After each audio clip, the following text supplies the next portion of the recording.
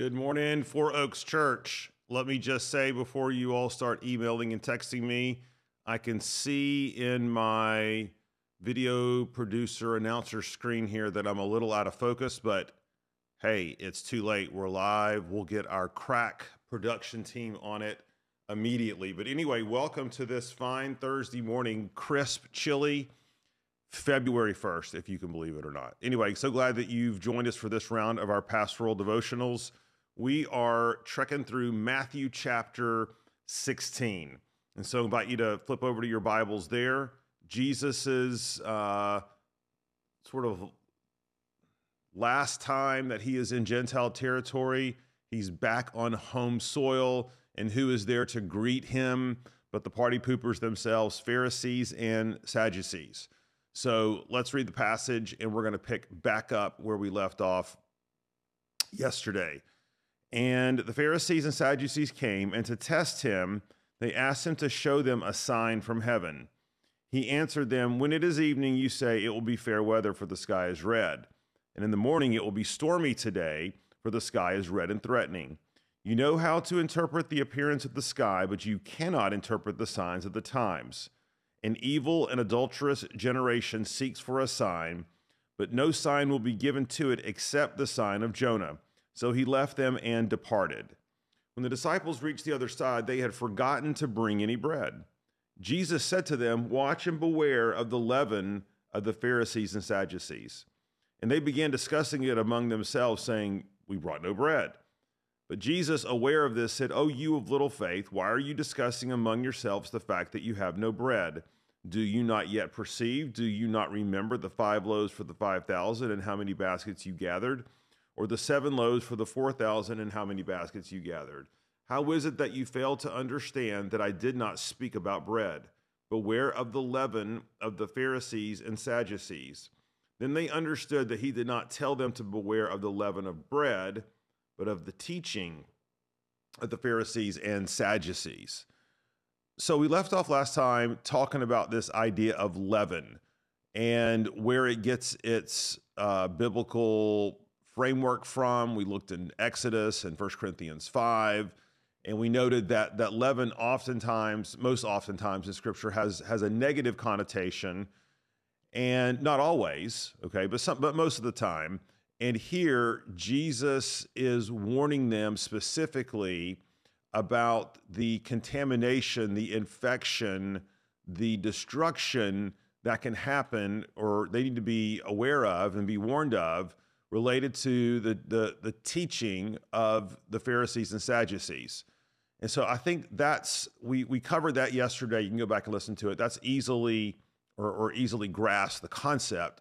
The question is, what exactly is Jesus referring to when he notes the teaching of the Pharisees and Sadducees? What is there a specific doctrine? I mean, the word literally means doctrine, right? Is there a specific teaching, or what does he have in mind here? And that's what I want to camp out on. Now, the fact that Jesus groups this warning to the disciples as applying to both Pharisees and Sadducees on the surface might be a little confusing, okay? Because after all, while they both comprise the 2 dominant ruling parties in the Sanhedrin and over the life of Israel, theologically, doctrinally, they were on completely different pages, right? The Sadducees didn't believe in the resurrection.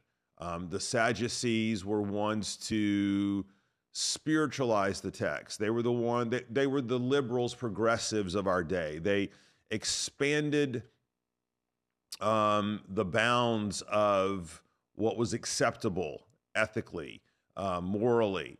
They loved to cozy up to the secular elites. They desired respectability.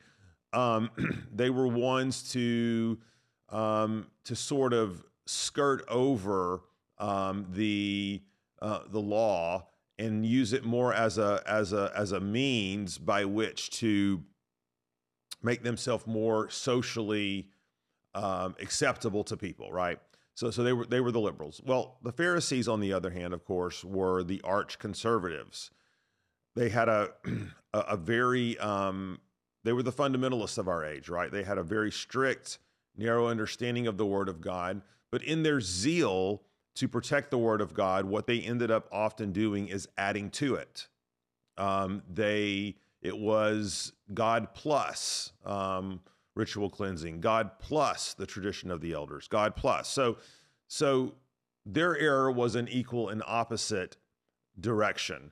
If the Sadducees ignored the Word of God oftentimes in their quest for social acceptability, the Pharisees added to it in their quest for control and authority over the people. So what do these things have in common? I mean, I think that's the question we're asking, because I do think Jesus here doesn't have just a specific teaching or doctrine in mind when he warns the Pharisees. I mean, he warns the disciples about the leaven of the Pharisees and Sadducees.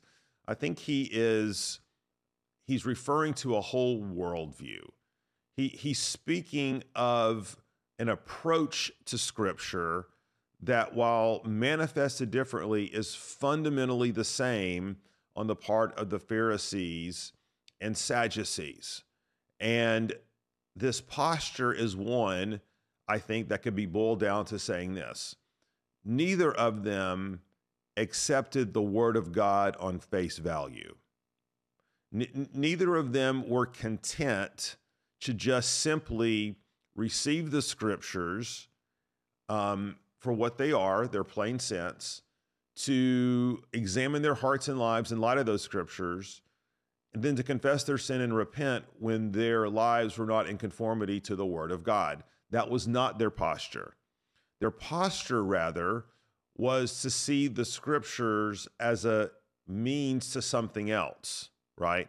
Now, for the Sadducees, they were an obstacle to be worked around, right? They were an obstacle to social discourse and acceptability with Herodians and the Roman authorities. They were the wealthy, the elite. And so for them, Scriptures were meant to be explained away.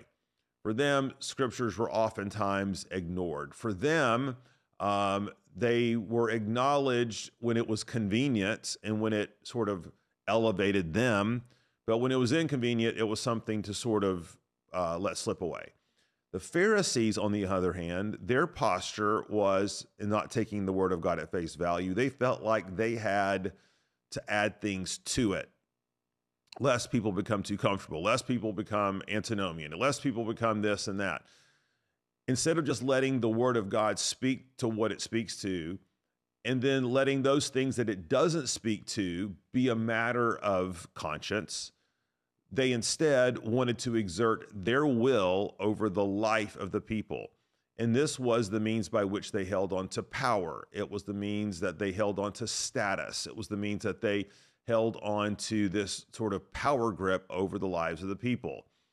Again, the way the Sadducees and Pharisees approached the word was different, but it had at its heart the same kernel of unbelief, of not attending and taking seriously the Word of God at face value. It was an idolatry in two different directions. So what is Jesus saying here? He's saying, disciples, be on your guard of the leaven of the Pharisees and Sadducees, meaning their hypocritical posture to the Word of God. Instead, let the Word of God make its home in your heart. So all of us have a fundamental decision to make when it comes to the teaching of God's Word. We can either bring our agenda to it and dictate to it, or we can let it have its claim and say over our hearts that it makes a home in our hearts. I can't remember who said this. I think it was John Piper, maybe R.C. Sproul. But this idea that, is the Word of God a guest in your home, or is the Word of God a permanent member? In other words, does the Word of God have to wedge its way up and find a tiny spot at your dining room table? Or do you rearrange all the furniture so that it has the prominent place? That's the idea. And so Jesus is saying, be on guard against the leavenous, I just made that word up, influence of a teaching or a posture to the Word of God that mocks the Word of God, that puts man over and above the Word of God. And of course, this is something we all must be on guard for, because we all have blind spots, we have biases, we have things we bring to the text, we have different ways of wanting to explain away clear teachings, or we want to add to things because of fear and anxiety. I mean, there's a whole host of ways this manifests itself, right? But the point here is to say and encourage us, ask us to think about, is the Word of God a sort of unwelcome guest, or is the Word of God does the Word of God have the seat of prominence? Okay. Now we understand we don't worship the Word of God. We worship Jesus. But the way Jesus speaks to us, the way Jesus leads us, the way that he is our King is through his Word. All right. That's all for today. We'll be back tomorrow. Hopefully we'll be back into focus here, literally, and look forward to seeing you then. Let's pray. Father, show us where this disease of man-centeredness impacts the way we even read and look at your word. So Lord, help us in that. Give us grace in that.